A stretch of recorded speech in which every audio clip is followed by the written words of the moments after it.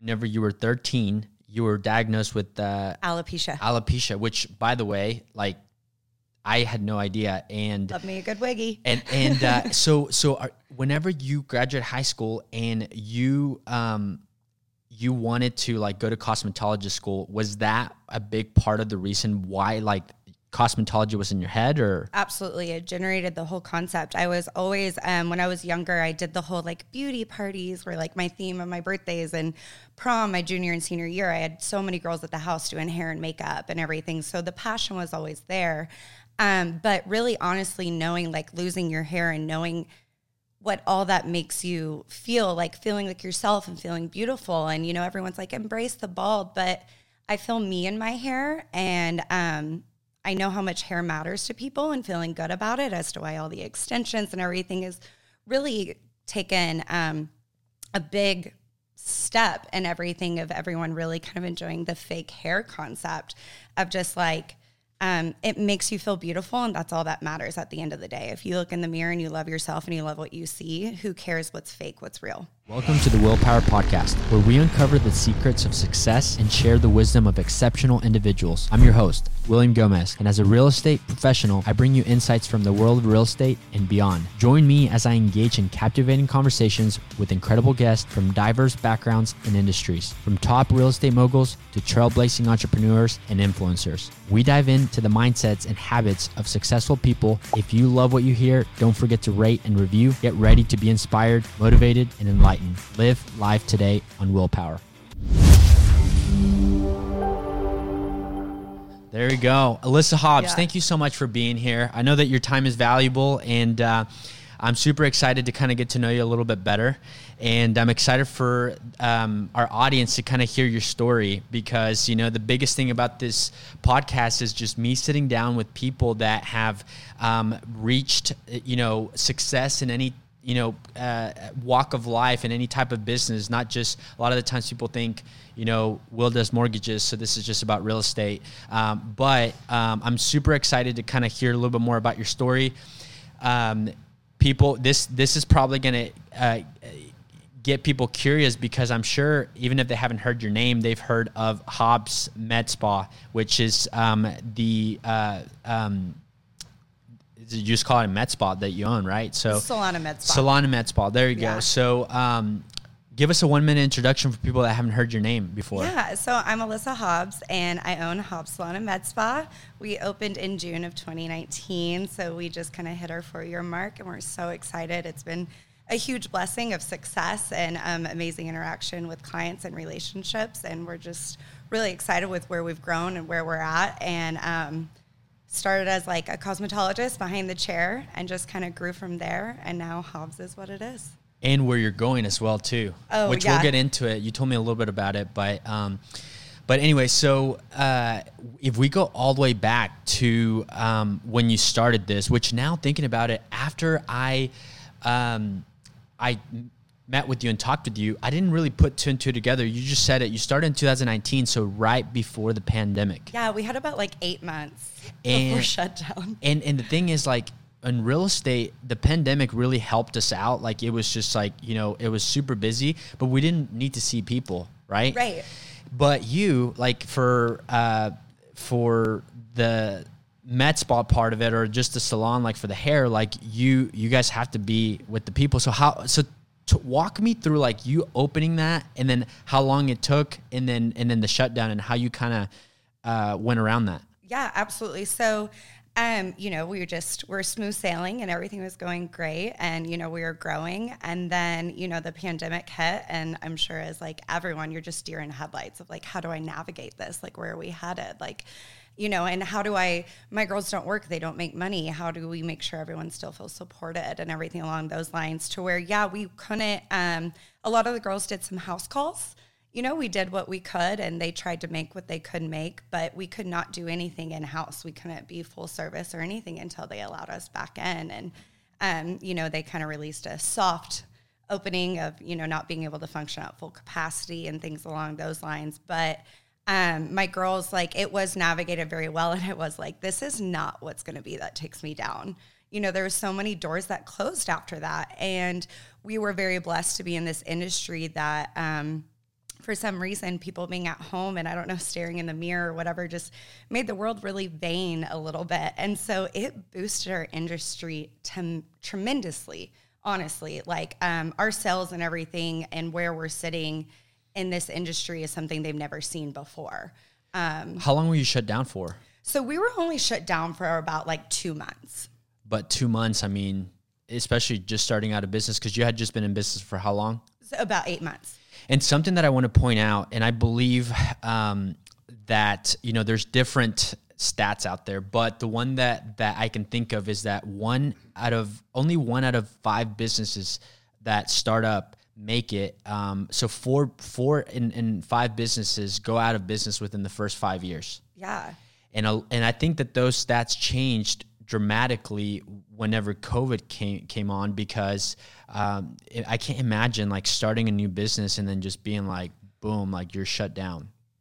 So going back to whenever you and I met, you told me that this year, the revenue that you're bringing in, it's something that you weren't expecting to have this revenue until maybe year 10. Correct. Yeah. I mean, we're reaching our 10-year goal at year 4. And it's just, I mean, it's mind-blowing. It's amazing. That is insane. So let's go back to, I think this is even before you opened up your salon, but so you graduate high school and then your family, your dad, I believe you told me, wanted you to go to like corporate. Is it TU or something? Or yeah. Well, I mean, he went OSU always. Yeah. Pokes. There we go.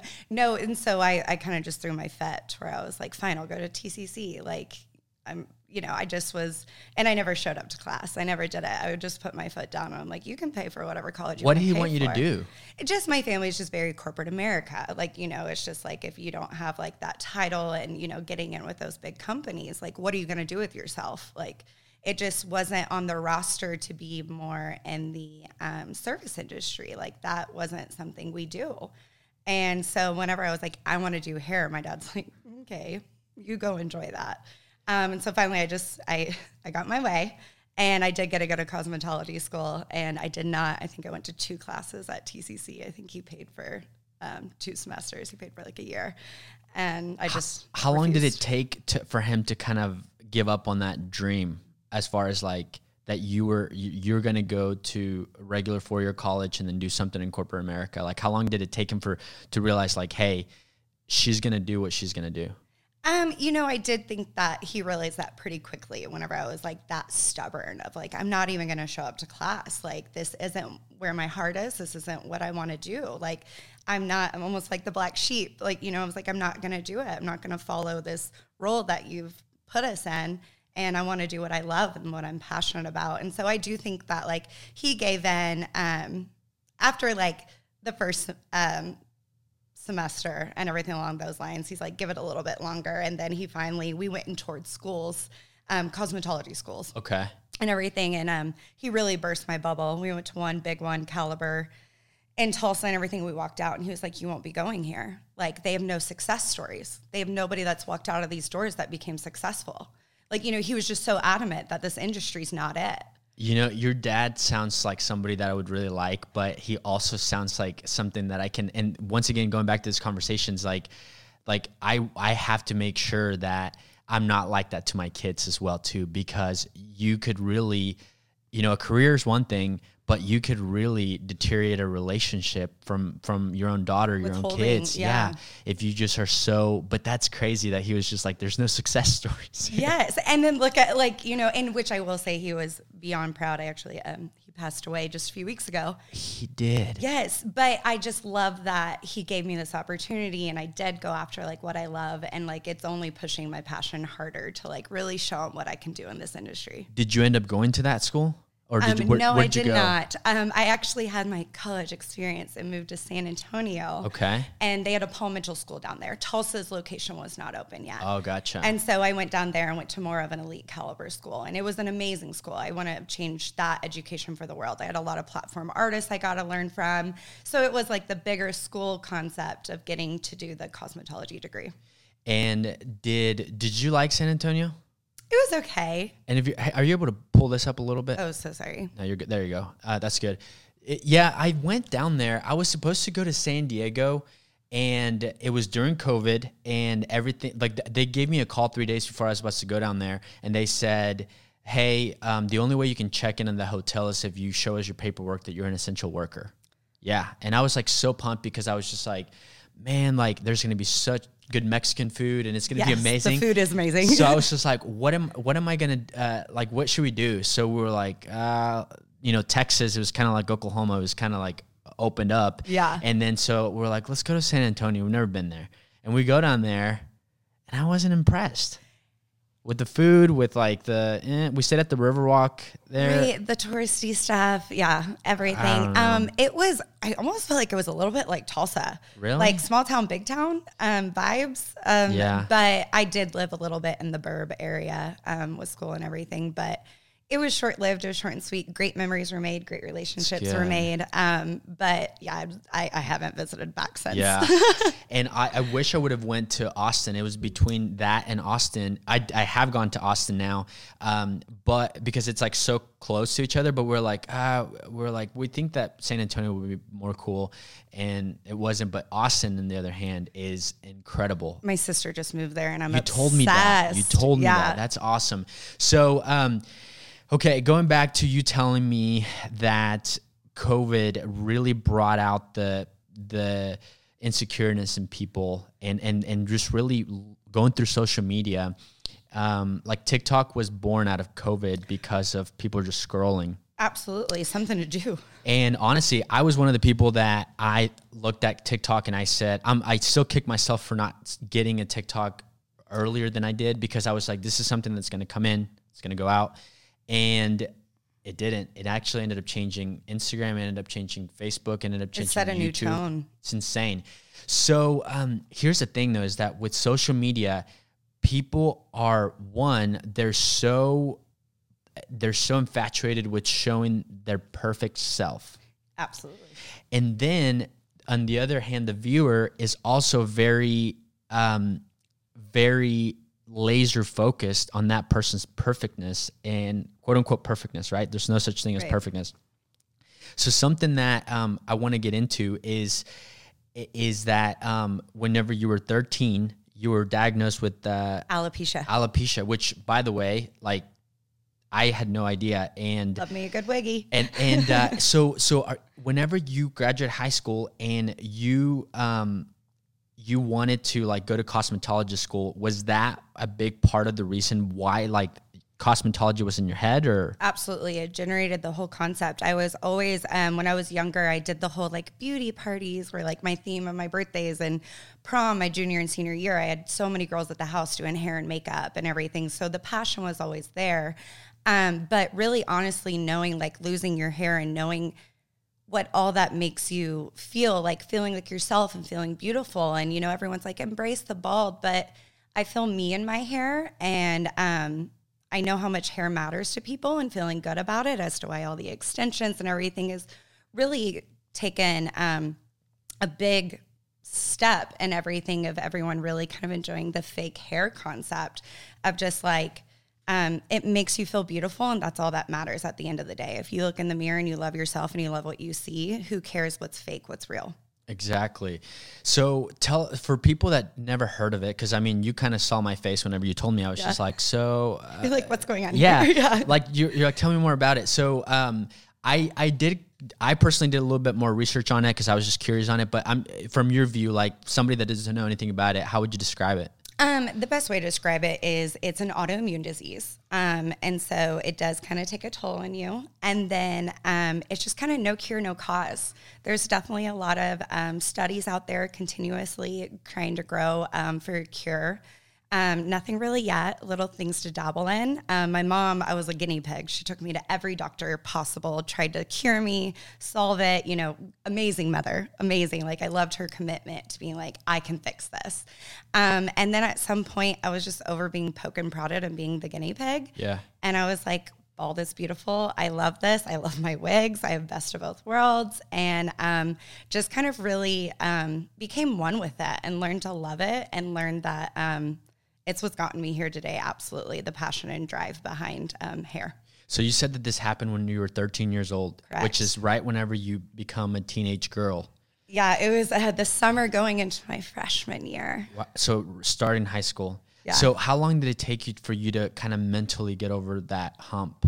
My mother has a different timeline than I do on that. I feel like I kind of can suppress those feelings a little bit more, but it was a very rocky roller coaster. Absolutely. A lot of insecurities, high school, all that fun stuff, boys, and so I think that's kind of a little bit of a hard thing to answer, of saying when I like really felt like myself and felt confident again. But I would definitely say it took maybe early 20s. Wow. So the entire high school, like you didn't feel like yourself and I mean, it makes perfect sense. Yeah, it was I had like girls that like, my squad was amazing. They had my back, but like people would be like, at lunch today, I'm going to rip her hair off. Like, why? Like, we don't need mean girl stuff. But my squad definitely had my back, and nobody touched me and nobody gave me much smack about it. Man, and the reason why I wanted to bring that up is because people listening, I want them to realize that anybody that even comes on here that I say made it, but anybody that has been sitting in that seat has never felt like they've made it, because as you know, like I feel like you and I got to know each other well enough that we're somewhat alike, and I feel like you just never feel like you've arrived, no matter how much success you've had. It's just the beginning. I love it. And so, but people see people like that, and they see like, oh, well, that's because they don't have this, because they don't have that, and we all go through our own struggles. But yours is something that's a little bit more outwardly than inwardly, because a lot of the times it's stuff that you're going through in your head. And it's, I just want people I wanted people to hear that, because if we started off the podcast talking about how incredible your med spa has been doing, salon and med spa. Yes.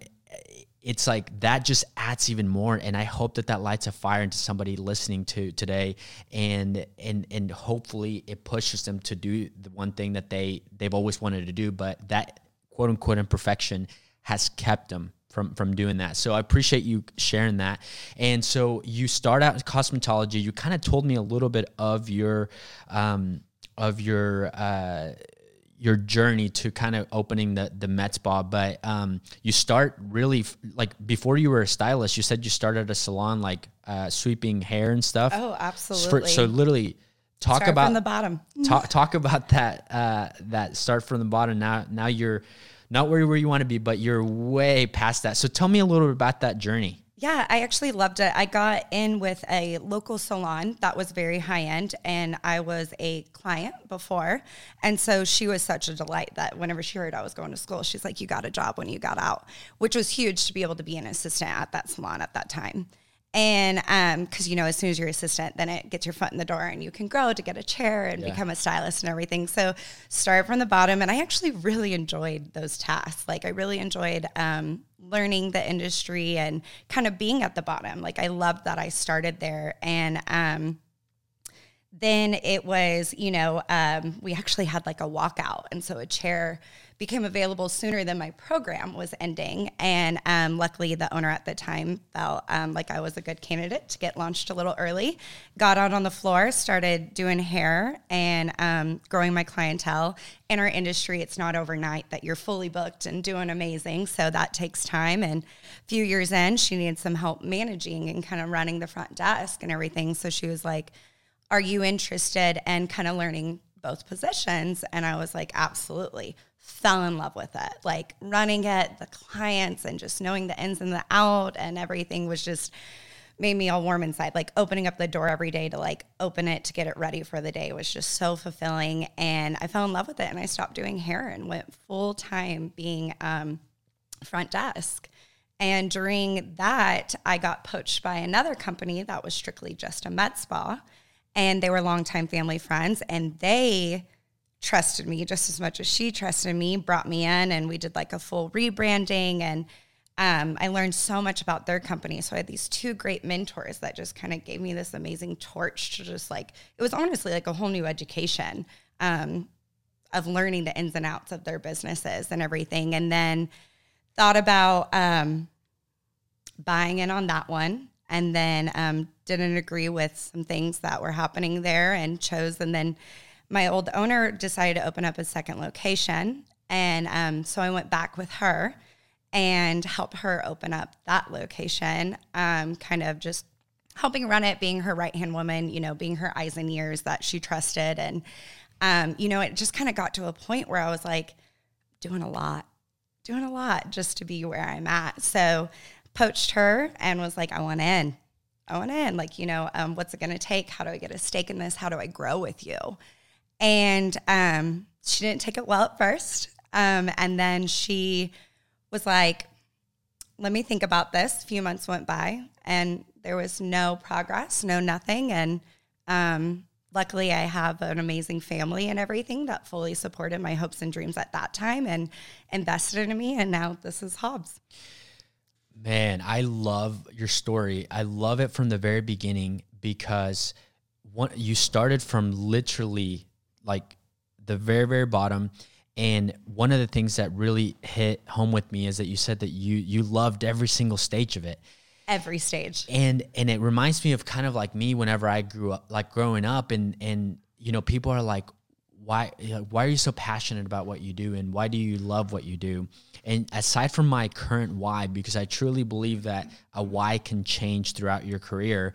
But I look back and whenever I was a waiter in high school, like I even remember having people that I knew, like my friends and their family would come into this restaurant and I would be like a different person because I wanted them to say, like, I'm like, what do I need to do to make sure that they say, like, this is the best service I've ever received anywhere?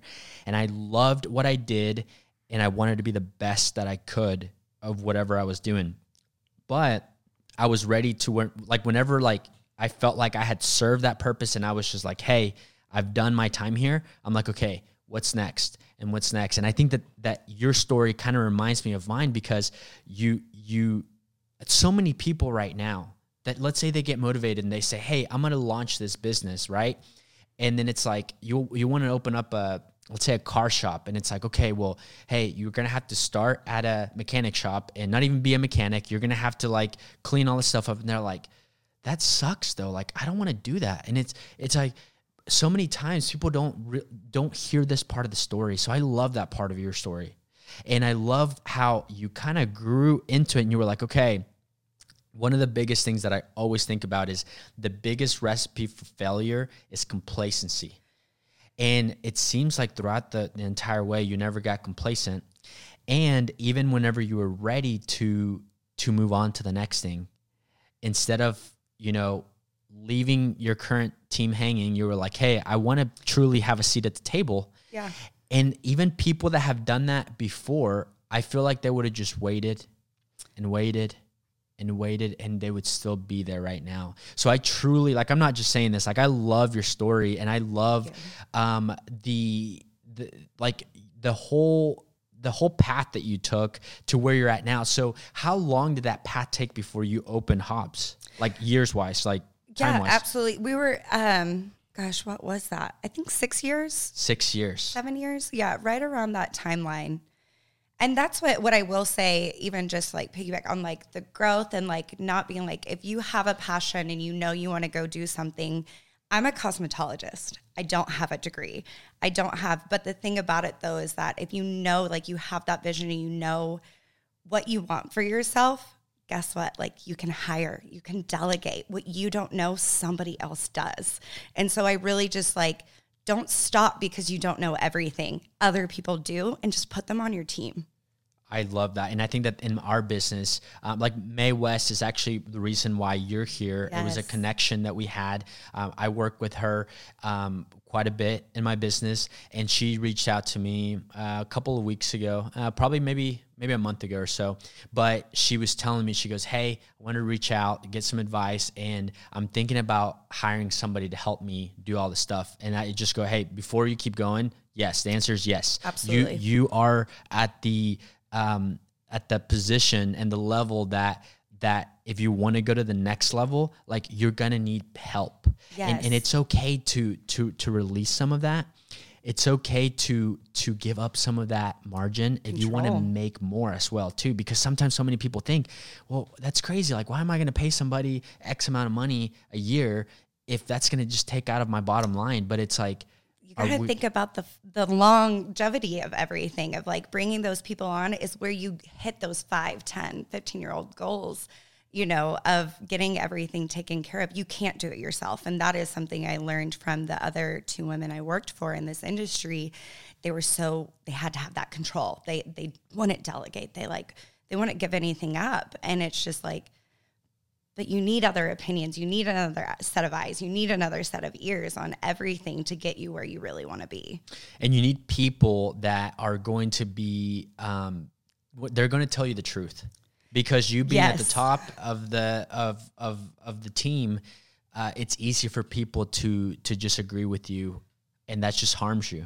Oh, absolutely. No, I love constructive criticism. Like, bring it at me all day. Let's grow together. So you right now you have, is it like over 20 employees? Yeah, we're about 30. 30. Yeah. You started with? Oh my gosh, I think like 6. 6. So let me ask you this. At what point in your career, which going back to, it took you 6 years to open Hobbs. 6 years is really not a long time. No.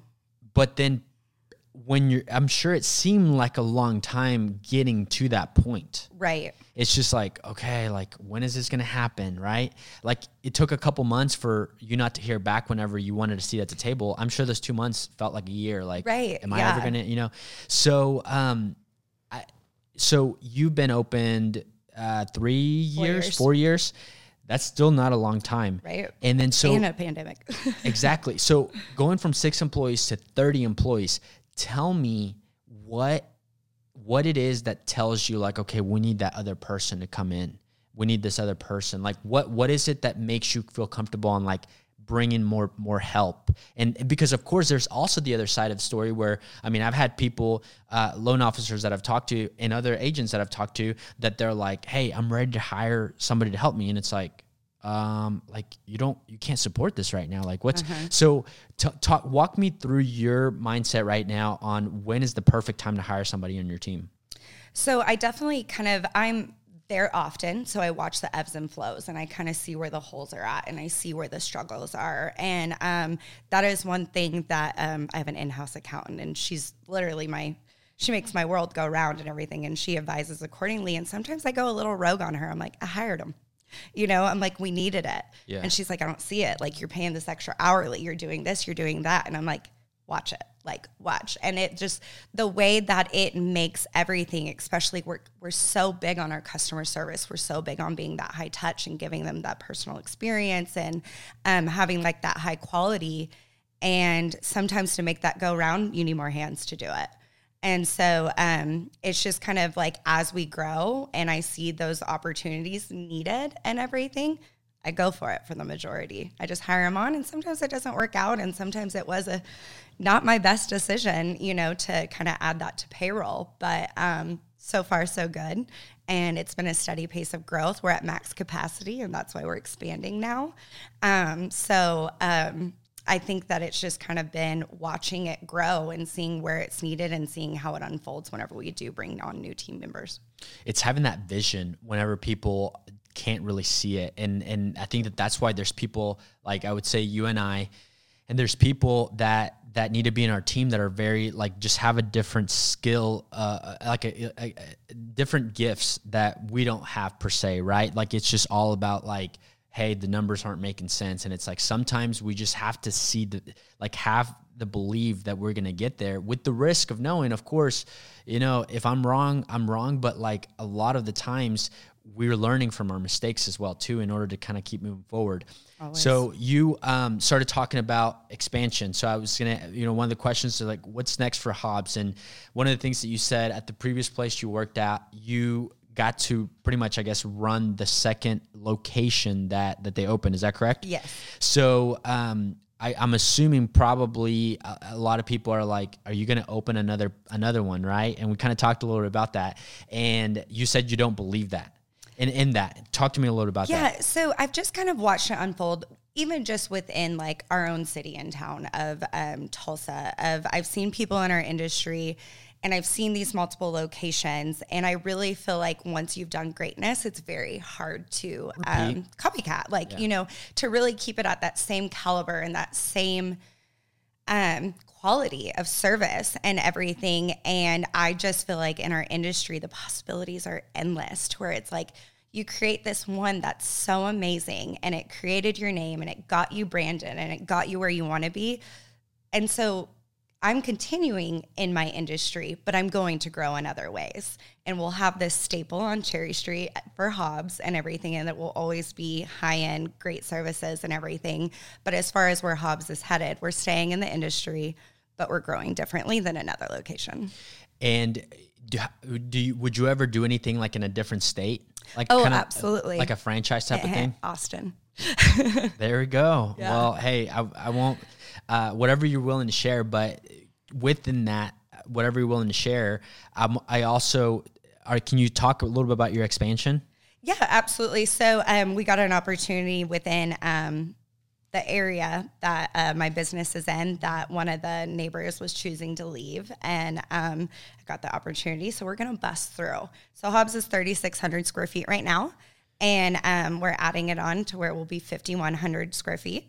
And I'm actually, with where Hobbs is sitting and running my numbers and everything, my best investment is more in the salon side. So it's going to be very salon focused on that side. And then I am going to keep it a little bit under the radar, but do a light plug. But we've got some really exciting things that we're launching within that part. I can't wait to hear. And once it's live, what's like a time frame on that? Oh my gosh, I'd love to know. Construction has just been amazing. But we're hoping to be open by November. Oh, wow. I mean, that's pretty around the corner. Right around the corner. So, I mean, you kind of, did hit on it. You said, quote unquote, Austin. One thing I wanted to hit on too, and this also goes, anybody listening that's kind of thinking on their business, is you always have to be thinking ahead. Because one thing that I remember asking you, because honestly, like I said, I wanted to sit down with you, get into your brain a little bit, because I think you're one of the people that you could be running that car shop that I just gave an example of, and I think that you would be successful at it. I know you'd be successful at it. So I just wanted to really get to know into your brain. So, I mean, whenever I met with you, I'm like, I don't know much about your business. So whenever you were telling me when you started, it's now been 10 years ago, you said the place that I worked at was like the place. Yeah. And then now you're telling me it's super oversaturated. So that is most likely going to happen in a lot of different businesses. Like on our end, before COVID, there was about 7,000 mortgage loan officers in the entire state. 2020, 2021, that went up to almost 13,000. Wow. So almost doubled on that. Now it's a different market. We are down to 9,000. And overall, as a nation, in Q3 of 2021, we're at 188,000 loan officers, and we're expected to end below 80,000 at the end of the year. Wow. Yeah. So just because something becomes saturated doesn't mean that it's always going to stay saturated. So I bring that up. So you're going into a new space, a space that's like a lot bigger than Tulsa. Yeah. And it's popping. Like real estate is, super high. And They've got the Apple thing going on there. They've got the Samsung rolling in. Tesla. Yes. So how do you go into a brand new place that I'm sure you're going to have a lot of competition and make a name for yourself like you've made a name for yourself here in Tulsa? I really think that just the way that I went about Hobbs is, for one, I take amazing care of my employees. I reinvest in them. I value them. I want the best of the best, and I make sure that we offer things to get the talent, because you don't even have to have a beautiful facility as long as you've got the talented, people doing the services. But I really think going into a bigger market like that and learning it is it's really trending right now, like community over competition, to where I don't really feel competition anymore. It's just, how can we set ourselves apart being involved in the same industry? What are we going to do differently? How are we going to make people feel differently to where they choose us over them? Man, I love that aspect of it, like that outlook of it, because so many people go into it thinking like you're my competition, you're my enemy, right? Yeah. You know, when I started in the business, I was within like 6 months in, and I remember reaching out to the top 10 loan officers and saying, hey, I'm new in the business, would love to take you out to coffee or lunch, and only 3 of them agreed to go with me because the other ones. I remember you telling me about one day, you're like, oh, now you want to talk? Yeah. And then so, but at that point, it's for me, it's like, how, like, is there anything I can do to like help you to where I know that you're going to be able to help me in some type of mentorship role or anything like that, to where, not that it's the same exact thing, but it's just the mentality of not seeing your competition as enemies. I have literally just the other day, I had another salon owner out in Owasso give me a call. We did brunch just like a month ago or so with salon owners. And I'm always a text away, a call away. And I've really set myself there. There's not a lot of people in my industry that are willing to be the open book that I am and give the advice as I do. And, you know, there's a lot of people that are like, hey, you need to keep that a little low key. Keep your secrets to yourself or whatever. And, you know, of course there's things, you know, don't overshare, but I'm pretty much an open book with all of them. Everything I've learned, I'm more than willing to share. And I have several owners in the industry. Even some of my reps within my medical spa side, they have owners in other states give me a call. Like, should we buy this device? How are you feeling about it? What's your ROI? Like, what are you looking at? And I just explain it to them. And most of the time it's a closed deal, you know, after that. But I love sharing. Nobody really shared with me. I was so hidden by the other owners. Like, they didn't give me any of their, like, really knowledge on the ins and the outs of it or whatever. And I'm like, you're not going to do what I'm doing. Like, you can do it in your own way. It's always going to be your own way in your own facility with your own staff. But you can't copycat me. Like, we have our own thing going. And so my knowledge, everything I want to share, I would love to give them everything I've learned always. And the thing that a lot of people don't realize and never realize is that if you don't keep your cards close to your chest and you really are showing it to everybody, the reality is that maybe 1 out of 100 people that you tell are actually going to do something with it. Right? Yeah. I'm telling you. I've learned that so much where I'm like, I just spent all this time with you, giving you the nitty gritty of success.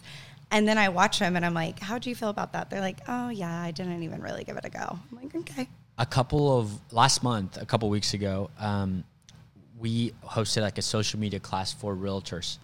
And at the very end of the class, I said, okay, everybody DM me the worst slides if you want the slideshow, the PowerPoint, because everybody's always like either taking a bunch of notes or like taking pictures. And I'm like, hey, I can go ahead and, you know, send it to you. Yeah. And I had just about the entire class like sent me the DM me the word slides. And then just last week, somebody was like, hey, I can't get into it. It says that I have to have special access to it. And then I go into, because I just sent everybody a link, and I go into it and it said, allow public to access the link. And I went ahead and allowed it. She was like, thank you so much. I can access it now. And all I was thinking is like, everybody else that got that link haven't even clicked on it to go back and looked at it. Yeah. You're like, the tools were right in front of you. So throughout your career, talk to me about how many, if any, and what kind of mentors you had along the way. I would absolutely say that the 2 other business owners within my industry were huge mentors for me. I definitely learned what I enjoyed, what I didn't, what to do, what not to do, how to treat people, and everything along those lines. They were huge keys in that role of me learning that. And then also, I just can't say it enough, my family is insanely incredible, very successful people, and amazing people at that. And they supported me always in every realm that they could. So kind of just between having really great bosses in the past and then also having the family that I have in my corner has been pretty unreal. So your dad went from saying like, you shouldn't go to cosmetology, that's silly, to like, what was it this last, let's say, couple of years, him seeing the success that you had? Yeah, so my father was the one that invested in me. Got to pay every dollar back plus interest. Got to love that. But he really, he chose his words wisely, I guess is like a good way to put it. And he pushed me hard. One of his quotes that like we've always lived by is, "We are Americans, not Americans." So he never let us say the word "we can't." And that. So it pushed us to just be like, he's like, "Okay, if this is what you want to go do, I'm investing in you. Watch, like, let me see what you can do with this." And it was really cool whenever he was giggling with me and he's like, "Are we building the Taj Mahal?" And I was like, "It's going to be fabulous, I promise." And it is, and it's amazing. But he really, it was very, what do I want to say? Like, amazing for him to finally sit there and be like, "I get it. I see it. This is insane. You're killing it. Like, I had no idea, like, that you could do this." And, and I always love the good "I told you so" moment. Like, this was my passion. This is what I wanted. And really, just paying for cosmetology school, not a 4-year college, is night and day on cost. Where I was like, my sister graduated from Duke with her master's. I'm like, how is that tuition? And then I've got like this amazing place that's, a multi-million-dollar company and everything along those lines. And he just, he was proud as hell. And his name on it, pretty much, right? His name on it, yeah. It's funny how we talked about how you came up with like the name, and you were trying to think of something really cool, which a lot of the time people do that, and then sometimes when it's like your first gut instinct, it's like, because now, I mean, like I said, like I feel like when you think of Hobbs Med Spa, like you don't really think like that's somebody's last name. It's just like it's like a brand, So I love that. So one of the things that, as much as I feel like you and I are like, and I feel like a lot of people that are like us have a different story, upbringing, different, and one of the things was, so, I grew up in Mexico. I grew up really, really poor, single mom. I've never met my dad. And that has been, to me, one of the pillars to who I am today and what has pushed me so hard. Like, I think back of being a waiter and wanting to be the best waiter I could be. And I just think, like, I was doing this because if my mom would have never brought us here, like, I would have never even had the opportunity to be the best waiter I could be in Sand Springs, Oklahoma, right? Yeah. Like, that was my mentality. A lot of the times people think, and I've said this quote a couple times in this podcast, but I love it, and I think it goes perfect with the difference between you and I. Is part of the reason why I was so scared of having kids is because I always think of this quote that says, "Weak men create hard times, or hard times create strong men create easy times create weak men, and weak men create hard times." And it's just kind of like a never-ending, circle of, like, pretty much so many people look at successful people and they think, oh, it's because you came from nothing and that was your motivation, right? And a lot of the times there's a stereotype of, like, if you came from something, it's a lot harder to go anywhere because, I mean, you had it easy your whole life. So then you look at your story. You grew up with your dad. You grew up, however you want to say it, but a lot different than I did. But not only that, but you grew up with your dad, who's, from what it sounds like he was like, a rock to you, like he was close to you. And then now, it's crazy. This was news to me. Like you said, he passed a couple of weeks ago, and now having to navigate through that. So talk to me about, what was it in you that made you be who you are today, even with the upbringing that you had? And then also, like, how are you navigating being without your dad now? Yeah, so I will say, like, my upbringing and everything, what a blessing, like, what a life, and everything, and the support that we've always had with the family. And then Dad kind of created, like, we kind of called it, like, me and my sisters, like, we're after our empire. Like, we're all going to build our own empire. He really set this standard. And it's also, whenever you are raised a little bit more luxurious and, like, knowing the finer things in life, you don't want to go backwards. Yeah. You're like, what am I going to do in life to maintain this lifestyle? Like, how am I going to surpass it? How am I going to keep this role? And but even that, I feel like so many women especially, they think of like, who am I going to marry so I can maintain this? I don't think you ever had that thought. No, I actually enjoy men the opposite route. And money does not buy happiness. It does not make your marriage go round. And not only you, but like, it sounds like your sisters like did the same thing. Like they're very independent women. So what was the mindset there? You know, honestly, I will say that the push of our parents of we were going to be somebody someday, and whatever realm that looked like, we just constantly had them being like, you can do anything. You can do anything. And it really showed between us three girls, you know, everyone we grew up around, all the other executive families that were part of it, like their kids are in and out of rehab or still working for the family business, just getting whatever paycheck out of the family company and everything. And it really, my dad was always so proud to have us girls sitting quite differently of that. We were handed opportunities. And I'll never forget, whenever I was opening up Hobbs, I had a lot of people really putting negativity towards me of being like, oh, must be nice. Daddy gave you money to go open up a company. And, you know, and so whenever I was talking about opening up Hobbs, they're like, wow, what a great opportunity. And I felt so knocked down. I almost started downplaying it myself of like, well, you know, my dad's funding me and here I go. Like, you know, they kind of really pushed that on me and I almost started believing it. Like, I'm only here because of that. And then I had somebody say to me, and I truly will never forget it. He goes, but you took the opportunity. Most don't. Most have parents that would invest in them. And most, you know, they do have those opportunities, but they're too scared. They don't take it. And that is something that I did. I got offered the opportunity and I said, watch this. Haters are going to hate no matter what the situation is. If let's say it was me with my upbringing trying to do what you did, and people would have probably came up and said, how are you going to get funding? Like, this is never going to happen. Like, you know, and then if, you know, once you make it, there's excuses of why you made it.